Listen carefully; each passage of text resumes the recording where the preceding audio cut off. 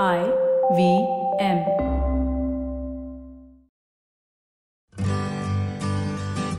Hi, I'm Utsav, a behavior researcher by training and a slow traveler by passion. Postcards from Nowhere is a travel podcast where I condense a decade of travel experiences and explore not just the where, but also the why and how to travel. My stories emerged from slow traveling the less explored parts of the world: Bosnia and Herzegovina, Armenia, Uzbekistan, and even China. At the end of each story, I give practical tips and new ideas about how to travel better. Centuries ago, from China in the east to Turkey in the west, along the ancient network of trading routes, there was a relentless flow of gold, silk, and spices. The traders also carried with them that critical piece of culture which bridges divides even today. Away from the trappings of language, the politics of clothing, the notions of right and wrong, this piece of culture evokes some of the strongest emotions amongst us: food.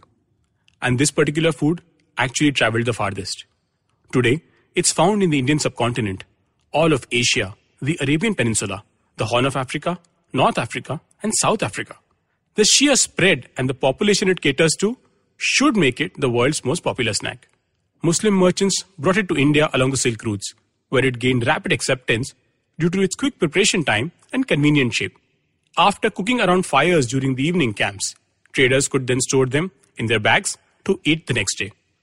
In 1334, the scholar-explorer Ibn Battuta noted its ingredients: a thin envelope of wheat stuffed with minced meat, almonds, pistachios, onions and spices, and then fried in ghee. According to Battuta, the snack was served at the court of Muhammad bin Tughlaq, the Sultan of Delhi at the time. The Royal Indian poet Amir Khusro observed that the princes and nobility of Delhi greatly savoured it. As a kid, used to spending his summer vacations in serene Dehradun, no trip was ever complete without devouring it. The lull of the summer afternoon was spent in the anticipation of the evening snack. We were all eager to do the bidding of our elders, wanting to run to the halwai to buy them. The excitement of eating it was accompanied by the joy of it being made. Fried in piping hot oil, emerging crisp and golden brown, with a crust to die for. And the crust often became the source of fights, with some of us nibbling at it. We used to sit in the veranda of my ancestral home in Dehradun. The adults savoured the snack, and the conversations flowed. A couple of decades later, 1600 kilometers from Dehradun, on a hot September afternoon in Bukhara, I stopped to take a break. I walked into one of the numerous cafes which dot the city. As I was mulling around my options, I noticed a uniquely Silk Road phenomenon. On a grey tandoor plonked right in the middle of the bazaar, amongst eager tourists and even more eager shopkeepers, stood the chef. His sleeves were rolled up to his elbows and his weight was supported by a large iron ladle. I kept watching him. With a sense honed by years of experience, he peered into the tandoor and expertly pulled out a samsa, or the samosa as we know it in India.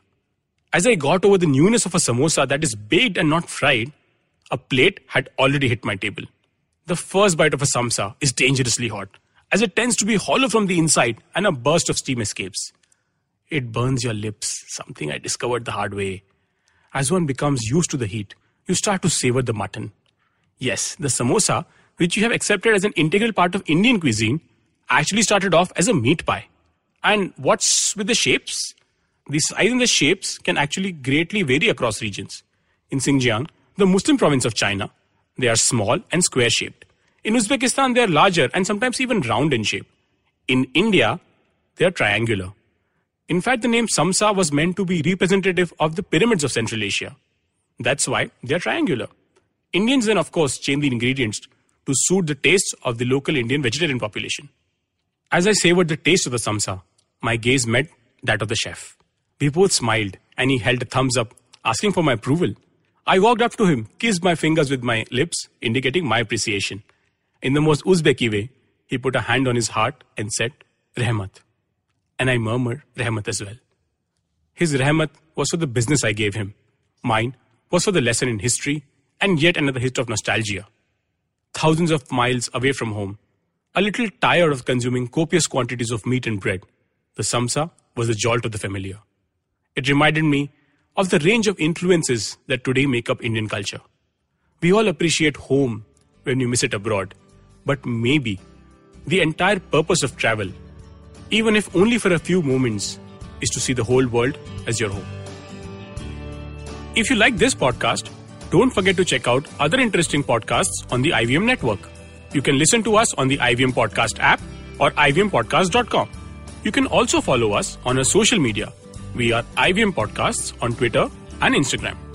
And if you want to reach out to me, I am Utsav Memoria on Twitter and YVTravel42 on Instagram.